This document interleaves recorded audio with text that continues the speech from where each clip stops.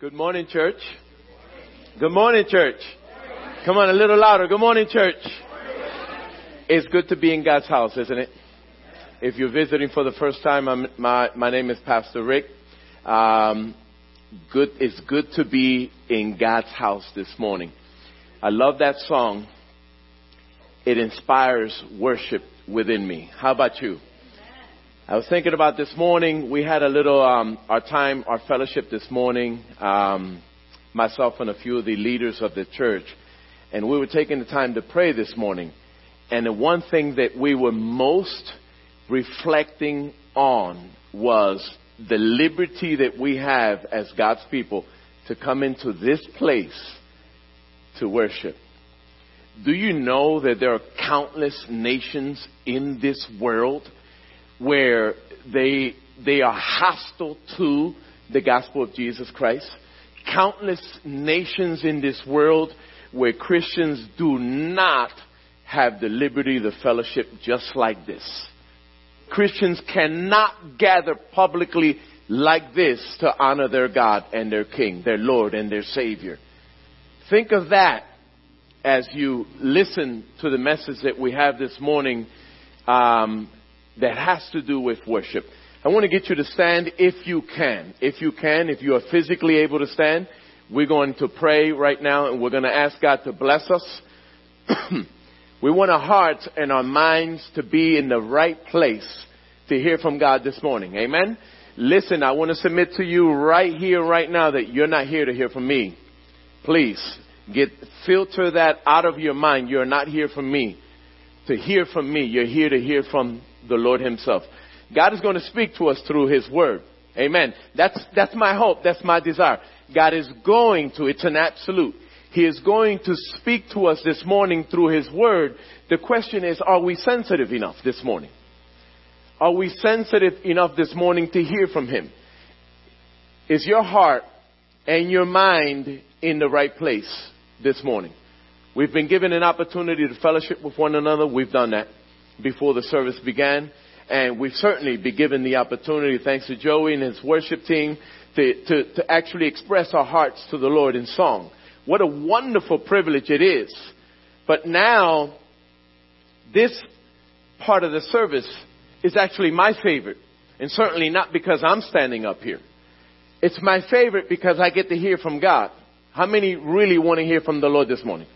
Why don't you bow your heads with me, close your eyes, and worship the Lord in your heart with your prayer toward him. Don't just simply stand there listening to my words in prayer. I will lead us before the throne of grace in prayer. But guess what? God wants to hear from you as an individual. Speak to God. Close your eyes. Bow your heads. And speak to your God this morning. Father, we thank you for this morning. We thank you for the gift of life. We thank you so much for the liberty, as we already shared, the liberty that we have, Father God, here in this United States of America, the land of the free. Father, we have the liberty, hallelujah, to gather like this and worship. And we thank you so much for this opportunity. Father, we take the time out right here and right now to ask you to please minister to our hearts now through your word. I understand personally, Lord God, that your word is the means by which, it is the catalyst by which you transform my life into the image of your Son. Father, I want to be more like you today. We want to be more like you today. Therefore, we declare as a family of God, please speak into our lives. Give us ears to hear, Lord, and a heart to understand what your will is for our lives. Father, today we're going to talk about worship. Father, what is it? What does it look like? What does it sound like? Is it just simply coming to church and singing a song or two, greeting one another, going through the religious motions of Sunday ritual? Is that what worship truly is? Father, help us to understand today what worship really is, so that we can engage you in authentic worship. Please have your way in our lives today. These things we pray giving you glory and honor in Jesus' name. And God's people say, amen. You may be seated.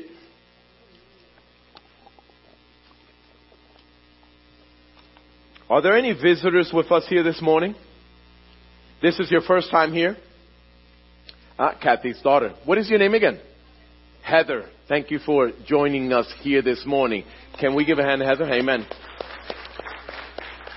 She lives in Vegas, but she doesn't know she's already moved. She's already here. She's already here. We're going to find a house for her someplace close by. She said no. She said no, the Lord's not speaking there. The Lord's not speaking. Anybody else? Is this your first time here? She said, please don't call on me. Please don't do that.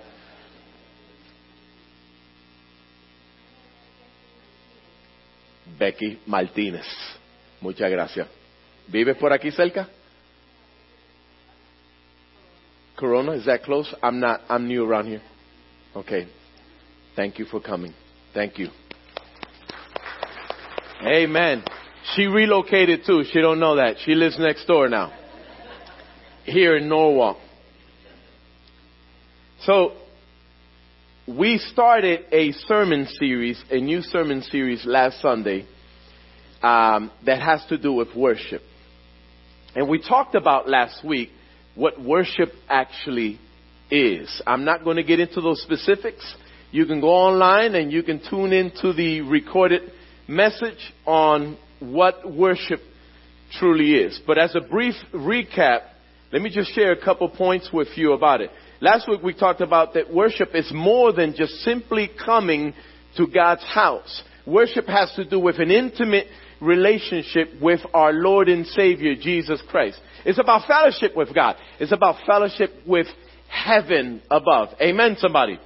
And I'm thankful that in this house, we as God's people are actually able to come here and actually engage in genuine worship. We know that authentic worship is not necessarily coming to church, but it is a part. It's an extension of my worship to God. Singing a song of praise to God, reading a passage from the Word, sharing a testimony, and the many other things that comprise actually our time here as a family. It all has to do with worship, but it's an extension of my experience on the inside. Worship is a disposition on the inside of us. Amen, somebody. So my motivation this morning is simple. My motivation is simple concerning this particular sermon series. I believe that it is time for God's people here and everywhere else on the planet, for that matter, in these last days, to rise up and genuinely, authentically worship our God in spirit and in truth. So the purpose of this message is to discover more about what that looks like. What does authentic worship look like? And the title that I have for you is simply In Spirit and in Truth. Turn your Bibles with me, please, to John chapter 4, beginning at verse 20. John chapter 4, beginning at verse 20. And notice how I say the word truth, right? That's how you pronounce it. It's not truth. Who can pronounce truth like that? It's truth as in roof. You got it? Truth. I can't do it. I can't do it. Call it the Puerto Rican in me or the Philadelphia in me, whatever the case might be. It's truth. John chapter 4, verse 20. Everybody say amen if you have it. Our fathers worshipped on this mountain, but you say that in Jerusalem is a place where people ought to worship. Jesus said to her, "Woman, believe me, the hour is coming when neither on this mountain nor in Jerusalem will you worship the Father. You worship what you do not know. We worship what we know, for salvation is from the Jews. But the hour is coming, and is now here, when the true worshipers will worship the Father in spirit and in truth. For the Father is seeking such people to worship him. I got one more verse, but listen to that one again. But the hour is coming and is now here when the true worshipers will worship the Father in spirit and in truth. For the Father is seeking such people to worship him. God is a spirit, and those who worship him must worship in spirit and in truth. Thank you, Jesus, for your amazing word. Imagine God is seeking for individuals to worship him in spirit and in truth. I got a couple questions for you this morning as we begin. Is it possible that when we speak of true worship, that we are referring to a particular set time and place? Is it possible that our individual responsibilities toward God concerning our worship, that somehow it is fulfilled when we complete our Sunday service ritual? Not at all, right? So the first point that I have for you, look at verse 20 in your Bible, in this one particular text. The first point is titled, Religion Undermines Our Act of Worship. Religion undermines our act of worship. Verse 20 reads, Our fathers worshipped on this mountain, but you say that in Jerusalem is the place where people ought to worship. Take note of the naturalistic perspective that the Samaritan woman had concerning worship. The verse is, Our fathers worshipped on this mountain, but you say that in Jerusalem is the place where people ought to worship. Parenthetically speaking here, when the Samaritan woman says, you say that in Jerusalem, that word you in the original Greek is not singular as in a statement that Jesus Christ was making in particular. It's the second, I'm trying to think of it. I want to get it right because I don't have it here in my notes.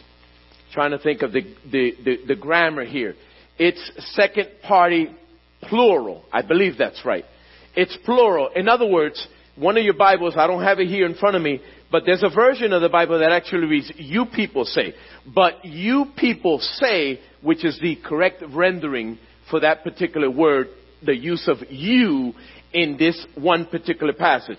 But note the naturalistic perspective that she has concerning worship. She said, we worship on this mountain. Our people for generations have worshipped on this mountain, and you people say that in Jerusalem is where we ought to worship. Her idea of worship was centered around that one particular place, that mountain, wherever it is she and her people actually worship. And she actually, talking to Jesus Christ, referred to that you people, the Jews, you worship over in Jerusalem, but we worship here.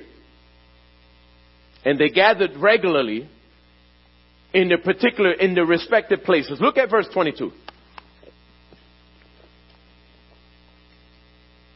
Look at verse 22. It says, you worship what you do not know. That's Jesus Christ's response to the Samaritan woman. So he's correcting her here, if you will. Again, let's reiterate. The Samaritan woman just had a wonderful conversation with Jesus Christ. And Jesus Christ is trying to unpack something in her hearing. Jesus Christ was in the process of allowing, or rather creating, a new and living way for his people to worship God in spirit and in truth. And he spends an intimate moment with this woman. He made sure that his disciples went off into town so that he can have a private and intimate moment with the Samaritan woman. And he's trying to get to the point of saying to her that true worshipers are required by heaven. by the new and living way. I am here to give you a new worship experience. And the only thing that she could say was that my experience concerning worship is right here on this one particular mountain. And religion, as spoken to Jesus Christ from the words of this one Samaritan woman, refers to her worship experience on this one particular mountain. And what it actually did was serve to divide. Because in reality, religion actually only serves to divide us. Did you know that? Religion serves to divide us as God's people. And when we think in terms of religion, if, for example, we come to Sunday service and this is the extent of our worship to God, then it actually serves to foster a set of values or a set of ideals in your mind and mine. And whenever we come in contact with somebody that differs in their opinion of worship, immediately we are going to shun them by default, because that's what actually religion does. There are a lot of religions on the planet today. You got Muslim, you got Christians, you got Catholics, you got Jehovah's Witnesses, you got Mormons, there are all types of religions. Of course, you got the Judeo religion. So many different religions on the planet, and we are all in conflict with one another, because that's what religion is capable of producing in us. Religion divides, it separates. And Jesus Christ knew that, especially when he was having this conversation with the Samaritan woman.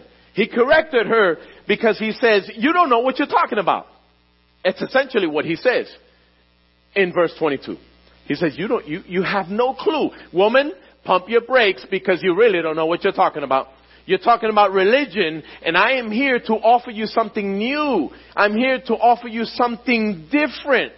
We know what we're talking about, because salvation is of the Jews. He presents that much, right? He gives that much credit to the Jews, but then he says,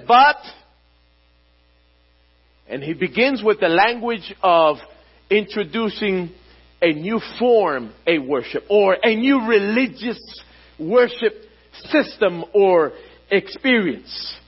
But think in terms of how we relate with religion here today. 2,000 years removed from that encounter between Jesus Christ and the Samaritan woman. We limit ourselves. We govern ourselves by way of religion too, nowadays as well. Yes, we have our set time for worship, and we have to have it as such. And yes, it's extended throughout a certain period of time, and we have to have it as such. But the $1 million question is, are we governed by this metric system that we've established for ourselves in terms of worship? Is this what worship truly is? Just gathering together on a Sunday service? Is this what worship really is? No, not so. Let's look into this a little bit. Let's talk about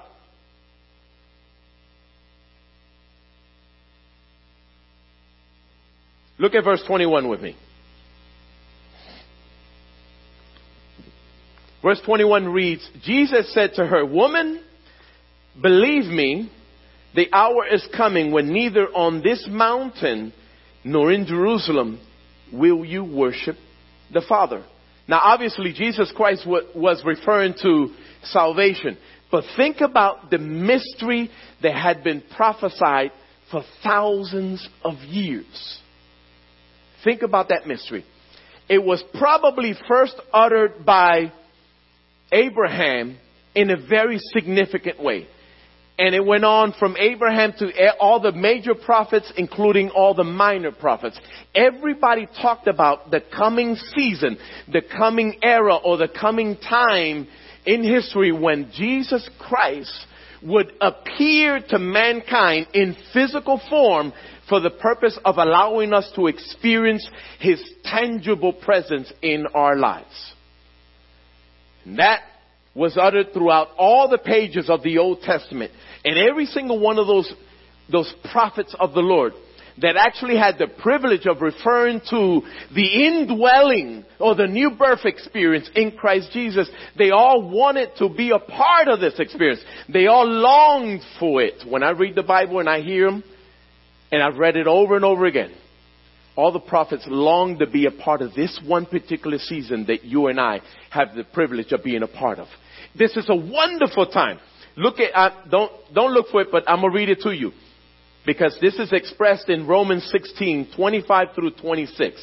But you can write that down. It says, now to him who is able to establish you in accordance with my gospel, the message I proclaim about Jesus Christ, in keeping with the revelation of the mystery hidden for long ages past, but now revealed and made known through the prophetic writing by the command of the eternal God, so that all the Gentiles might come to the obedience that comes from faith. This woman had no clue. The only thing that she can refer to in terms of worship was an experience, a traditional experience that she was accustomed to on that one particular real estate that she was standing on. And the only thing that she can say concerning the Jews and their worship experience is that your place is over there and our place is over there, is over here. And essentially a division was constantly being experienced. Listen to Isaiah, how he refers to this matter concerning Jesus Christ and the new unfolding experience as Jesus Christ was trying to get her to understand. In Isaiah 61 verse 1 it reads, the Spirit of the Lord God is upon me, for he has anointed me to preach the gospel to the poor. He has sent me to heal the brokenhearted, to preach deliverance to the captives and recovering of sight to the blind, to set at liberty them that are bruised, to preach the acceptable year of the Lord. Luke uttered those words in chapter 4, verses 18 through 19 as well. Can we see how important this point actually is? Religion impedes true worship. Religion impedes true worship because it has to do solely with a particular set time and place, a particular tradition that is emphasized by mankind. This is how we worship, as opposed to this is how God has enabled us in Christ Jesus to actually worship. This point, in fact, is so important that consider Paul the Apostle and his declaration in 2 Corinthians 13:5. Write that down. Paul says, examine yourselves to see whether you are in the faith. He says, test yourselves. Or do you not realize this about yourselves? That Jesus Christ is in you? Unless, of course, you fail to meet the test. And I've added, because Christ is not in you. When Jesus Christ, or rather, if Jesus Christ is not a tangible part of our lives, at best, our expression can only be that of religion. We cannot offer one another anything other than religion. We cannot offer God anything other than religion if we don't know Him personally. Hebrews put it this way. No. We won't even go there. But Hebrews 11:6 puts it this way. It says, without faith, it is impossible to please God. So you see that religion limits our experience this side of heaven. Faith in Christ Jesus, according to this new and living way, allows us to experience the new birth experience. And we're going to talk about that in a few moments. Look at verse 23 concerning our second point. Our Father who art in heaven is the title. Point number 2, our Father who art in heaven. Verse 23 reads, but the hour is coming and is now here when the true worshipers will worship the Father in spirit and in truth. I tried there. You heard that, right? Truth. I tried. Think of our time here this morning. Think of our time here without acknowledging God as the object of our worship. What becomes of us if He is not the object of our worship? What becomes of us as a people? What becomes of us concerning this time that we've devoted to coming here every single Sunday if God is not the center of our attention? Who is it that we are serving? It's the point of this point. Our God, our Father, who art in heaven. Now, I want to try to unpack this, and I want to take my time. I'm looking at the clock. But I want you to get this one particular point. I want you to understand this one because it's important to understand who we worship in order to truly appreciate what worship is really all about. When God called Moses in Exodus chapter 3 to go before Pharaoh concerning the release of his people, Moses asked God, and this is a paraphrase, "Whom shall I say has sent me?" How many remember that passage? Book of Exodus chapter 3. And God responds this way. He actually speaks His unspoken name, and the English, what we have written in the English language is I am that I am. It's a verb tense, that name, all the words. It's a verb tense, I am that I am. And it actually means that God is making this wonderful and powerful declaration. Remember, we're talking about worship. We're talking about whom we worship when we come to service on Sunday. And God is declaring Himself to be the Almighty. He is omniscient. He is omnipresent. He is the eternal one, the self-sufficient one, Elohim, the one who has no beginning and no end. He is the all-encompassing one. He's the one who possesses all power and all authority. He is our sovereign creator, our sovereign king, our risen Savior, the Alpha and the Omega.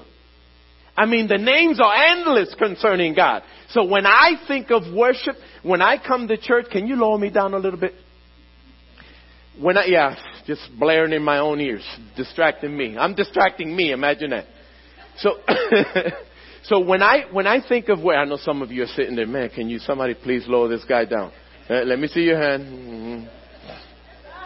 Yeah, right. So when I come to church on Sunday, I have God in my heart and on my mind. This is intimate for me. This is personal for me. And I know that it's personal for many of you here this morning as well. Think about this point and who we are actually serving. We're serving the Almighty God. According to the Bible, He stretched out the heavens like a blanket or like a curtain. He uses the earth as His footstool. He created you and I. Think of the majesty or the awe and wonder in the human eye, for example. Man doesn't even understand how complex the eye actually really is. Think about the atom, for example. Colossians chapter 1 verse 17 says that in Him all things consist. And did you know that scientists do not even understand how the atom is actually able to hold itself together? It's that complex.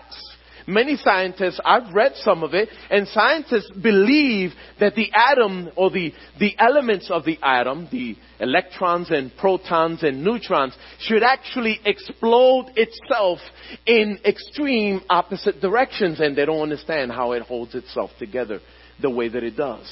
Colossians chapter 1 verse 17. In Him all things consist. A different version actually reads, and He holds all things together.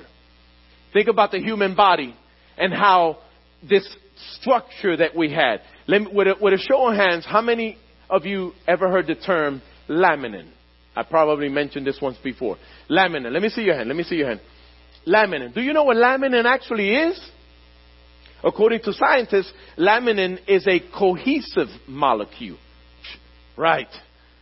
A cohesive molecule. It is the rebar of the human body. Without laminin, you and I would be like the Blob in Star Wars. We would be just like the Blob without any physical structure, without any strength. When you look up laminin under a microscope, it's in the perfect shape of a cross. Because he holds us together. That's the kind of God that we are serving here this morning. This is not about a religious experience. And it ought not to be about a religious experience. Consider Matthew chapter 6 verse 9. This point is, our Father who art in heaven. In the Lord's Prayer, Jesus Christ was having a conversation with his disciples. And they asked him, Lord, can you teach us how to pray? And Jesus Christ gives them a model. He doesn't give them a prayer so that they can vainly repeat over and over again. That's not what Jesus Christ did. He gave them a model, and he begins with our Father who art in heaven. Isaiah declared, I saw the Lord high and lifted up. It's a reference to his majesty. God is my friend, but he is also my God. He's my Lord and my Savior. And he is high and lifted up. He is holy. And therefore, when I approach him, when you and I approach God, especially when we come to service on Sunday, right? When we come into this place, when we file into this place, we need to remember that it's not about us. It's good to fellowship and to socialize, and there's a time and place for that. But I would encourage you that when you come into God's house, leave some of the fellowship for afterwards, and make sure that your heart and mind is finely tuned to be ready to worship our Lord and Creator. It says, our Father who art in heaven. There's an attitude that you and I should possess. Remember, we're talking about worship. There's a particular attitude that every child of God should possess when going before God and his presence. And I'm not talking about coming to church only. We're talking about our daily lifestyle, because worship is a lifestyle. It's not about a particular time or place. It's all the time. When you rise up in the morning, make sure that you have this attitude within your heart concerning your heavenly Father. I'm coming before you, Lord, as your son, as your child, and I want to worship you in spirit and in truth. Point number 3, and the last point, is simply titled Spirit and in Truth. Look at verse 23 and 24 in your passage.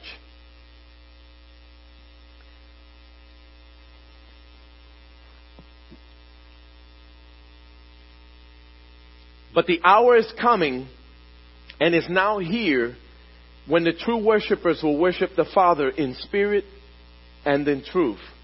For the Father is seeking such people to worship him. God is a spirit, and those who worship him must worship in spirit and in truth. The first thing we need to notice concerning this one particular phrase, spirit and truth, is that it carries with it implications regarding our Christian worship. There are certain implications. Number one, concerning the aspect of spirit in this one particular verse. It's referring to our born again experience by way of Jesus' sacrifice on the cross. It's about our freedom and the liberty that we've been able to gain in Christ Jesus. With a show of hands, how many here this morning actually know Jesus Christ personally? He is your Lord and he is your Savior. Come on. If you're certain, yeah, there you go. That's what I'm talking about. Don't give me this. That's not certainty. You're not sure. We have a meeting when you do this like that.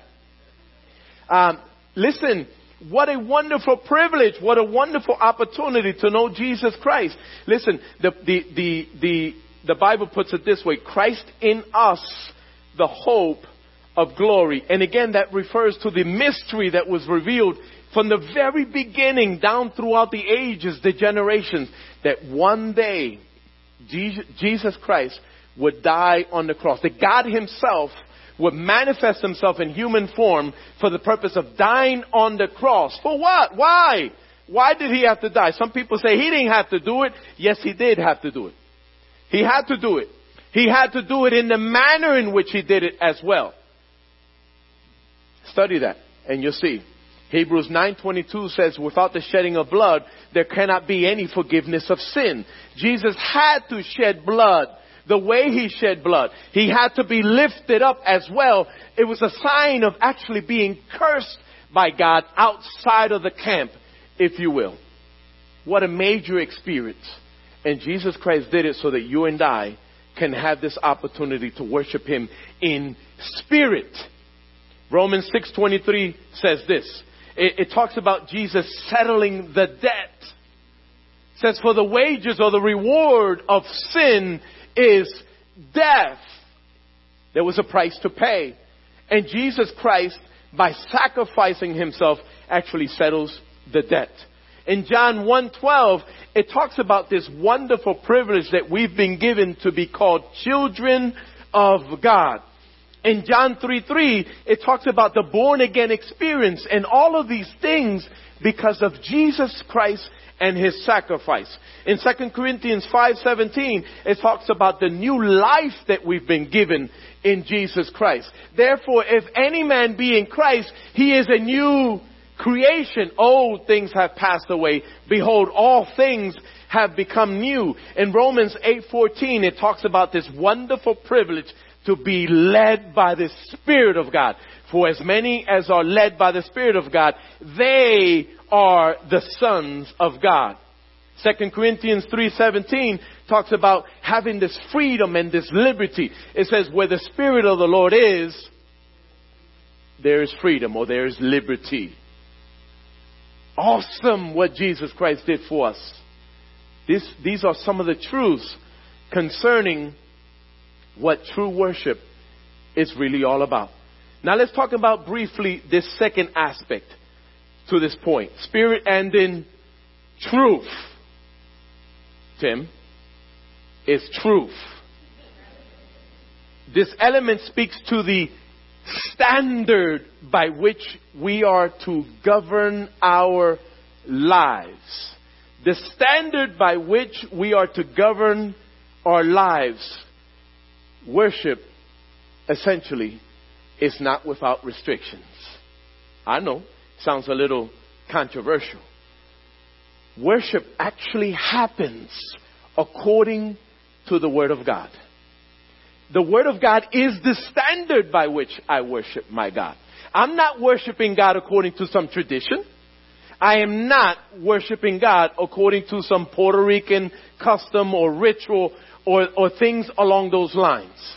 I'm just not doing it. I'm not worshiping God according to the Grace Brethren way or according to the traditions of this one particular church.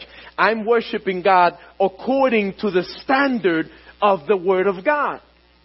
The reason why we have so much religion in this world is because many, over a period of thousands of years, have gotten away from the standard of God. Does that make sense? There's a restriction. You do it my way. Jesus Christ put it this way in John 14:6. I am the way, the truth, and the life. No man comes unto the Father but by me. So what about the other religions that say there are multiple ways to get to heaven? What about Oprah Winfrey and her ideologies? She says there are 1,000 ways to get to heaven. You can worship God in whatever manner you want. How about the recovery community? I've been a part of the recovery community teaching Bible study to those who are struggling with drug addiction and alcoholism, as well as other addictions. And some say that if you want to consider the doorknob your God, then you can go ahead and consider the doorknob your God, or a nail, or that reef on that wall, or this ceiling fan. The devil is a liar. That's not biblically sound. There is a standard by which you and I are to govern our lives concerning worship. That's what he's talking about here. In spirit and in truth. There was a time, there's a verse, I did not look it up, but some of you, when I say this, are going to remember. There's a verse that actually says that at one point, there was a season when God considered man, and he winked at his sin or his religious mannerisms, but no more. In Romans chapter 3, verse 4, Paul the Apostle put it this way. He says, let God be true and every man a liar. To the Jews that believed in him, Jesus said, you shall know the truth, John 8:32, and the truth shall make you free. You see, it's about honoring God according to his word, according to his standard. It means that you and I cannot do it our own way. Worship has to be done in spirit and in truth. In spirit, because he made it possible through his sacrifice.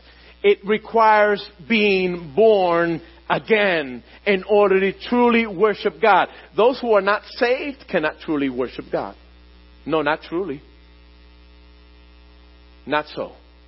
Those who are practicing other religions, who do not know Jesus, are not worshiping God. It's idle time. It's meaningless time. And those of us who know Jesus personally, who follow the script, if you will, of the Word of God, are actually able to worship him in truth, because we're following his example. Now I want to make a note here. Most of us are familiar with John 8:32. And you should know the truth, and the truth shall set you free or make you free. Make free.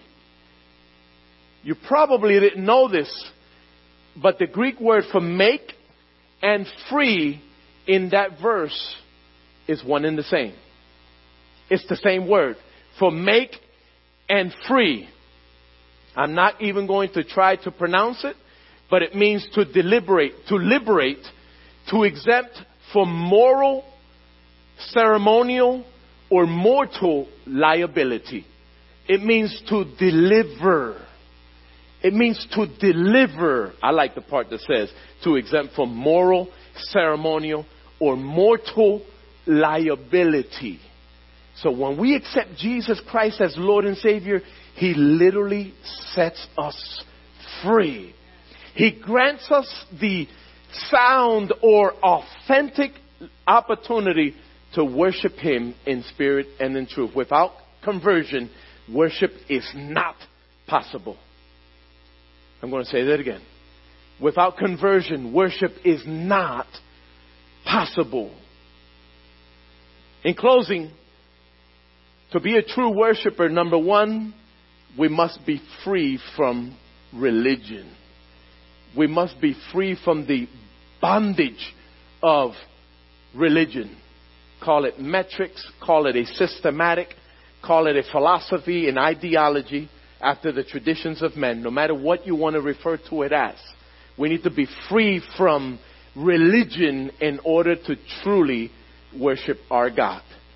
Jesus Christ was having an intimate moment with this Samaritan woman, and he was trying to get her to understand these points. Eventually she did, and as a result she ran off. She talked to her family about this encounter. She spoke to them about the Word of God. They had a powerful impact on their lives, and they in turn ran back to Jesus and spent a few days with him as a result of her encounter with Jesus Christ concerning this subject of true worship. And the same applies to you and I here today. When we truly get it right and come to the conclusion that worship is about a heart's involvement in a personal and intimate relationship with our Lord and our God, that is when God is going to truly begin to make an amazing difference in our lives. How many here want to be different today? I want to be different. You don't want to leave here the way you came in. I don't know about you, but I don't want to leave here the way that I came in. You forgive me for my futile way in trying to lead you in the Word of God. Study it for yourself. Look at it for yourself. Remember the points, the emphasis that Jesus Christ was making in this passage. We need to denounce religion in all of its ways in order to truly be free to honor God. Number 2, we must devote ourselves to the Father. We have to acknowledge Him as our heavenly Creator. He's the Almighty God, the Prince of Peace, the everlasting Father, Counselor, Comforter, the Lily of the Valley, etc., etc., etc. Here's someone that we have to acknowledge as our heavenly Father. He is holy. He is holy and perfectly righteous.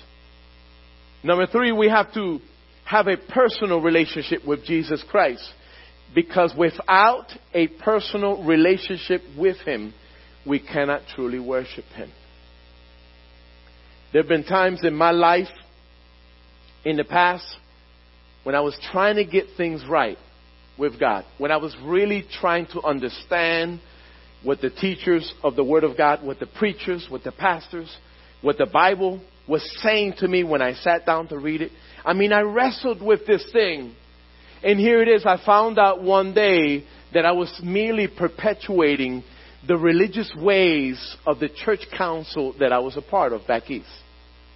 And I was wondering why there wasn't this personal, intimate encounter with God. Yes, I was saved and I knew it. But I was wondering why there were so many restrictions in my life. Why I wasn't truly free to experience Him in my daily life. And I realized one day that I was leading myself according to the religious elements of the church that I was a part of. As a Christian in a Puerto Rican church, primarily Puerto Rican church, we had our customs, we had our traditions, we had our holidays that we acknowledged.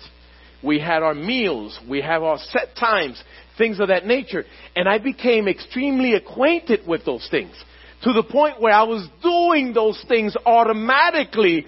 And I felt ignorantly, of course I wasn't able to put my finger on some of that stuff, but I felt in the end that if I observed those traditions perfectly, then I would honor God. And at the end of the day, when I laid my head down, I was still empty to a degree. Because religion will always do that to us. I know some of you already knew that and understood that, but there are souls here this morning who govern their lives according to some religious tradition. And you wait for a particular experience, a particular time, for something to happen in order to truly be fulfilled. And when it doesn't happen, we wonder why. A personal relationship with Jesus Christ is required. And then lastly, we have to commit ourselves to living life according to God's Word. We have to commit ourselves to living according to the principles of the Word of God. If you truly want to be free to worship, you have to denounce some things in your life. And only you know what those things are. Only you know what drives you, what leads you, what instructs you.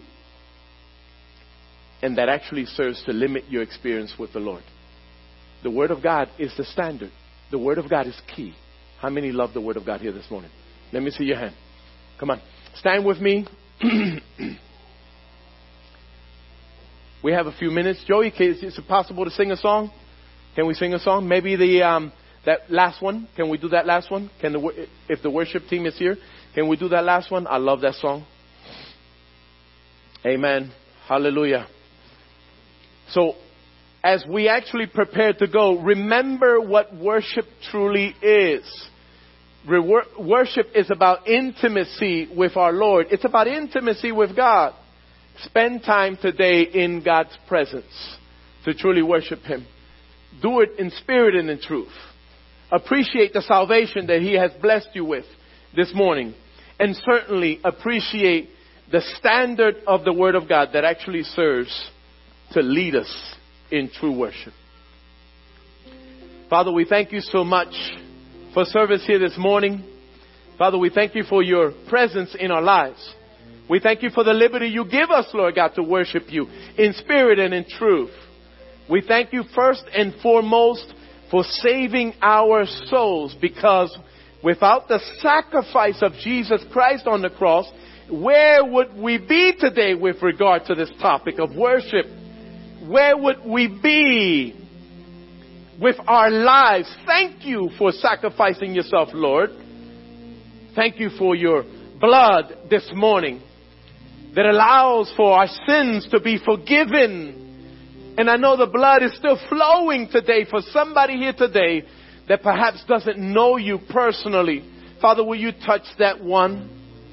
Will you touch that person here today, Lord, who doesn't know you? Can you help that person today to understand that Jesus is the answer? And certainly that Jesus Christ is the reason for this season. It's not about religion. Help that person to understand, Lord God, that with a simple prayer like, Jesus, I believe that you died. I believe that you were buried and that you rose again for me on the third day. Please forgive my sin and come into my heart. Become my Lord and Savior today, Jesus. I want to be a follower. I want to go to heaven with you someday. Father, we thank you for this time together. In Jesus' name.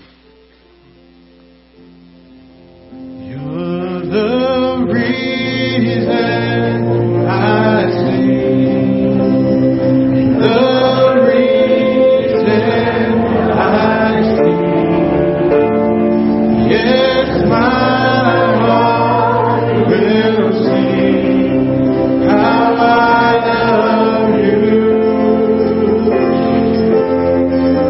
And forever I'll sing.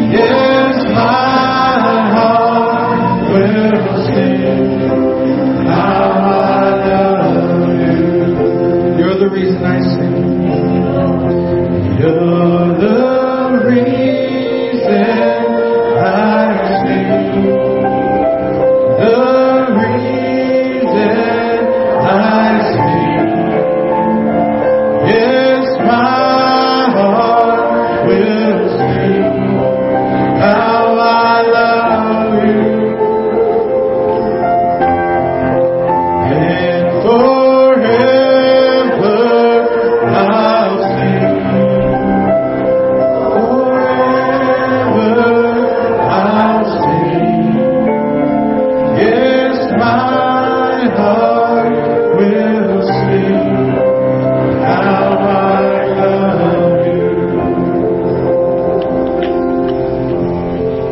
Next week we're going to be talking about a little bit from Luke chapter 2. We're going to get into this theme concerning this Christmas season as well as the Sunday after as well. So come next week, invite a friend. There are a lot of people in our lives that do not normally come to church, but will come to church during the Christmas season or the Easter season. We can pack this church out and actually make sure that people are exposed to the gospel of Jesus Christ. Will you take the time to invite one? Just imagine if all of us brought one person to church next Sunday and the Sunday thereafter, we can fill this church and potentially somebody can come to know Jesus Christ personally. Amen. God bless you guys. I love you guys. Thank you for coming.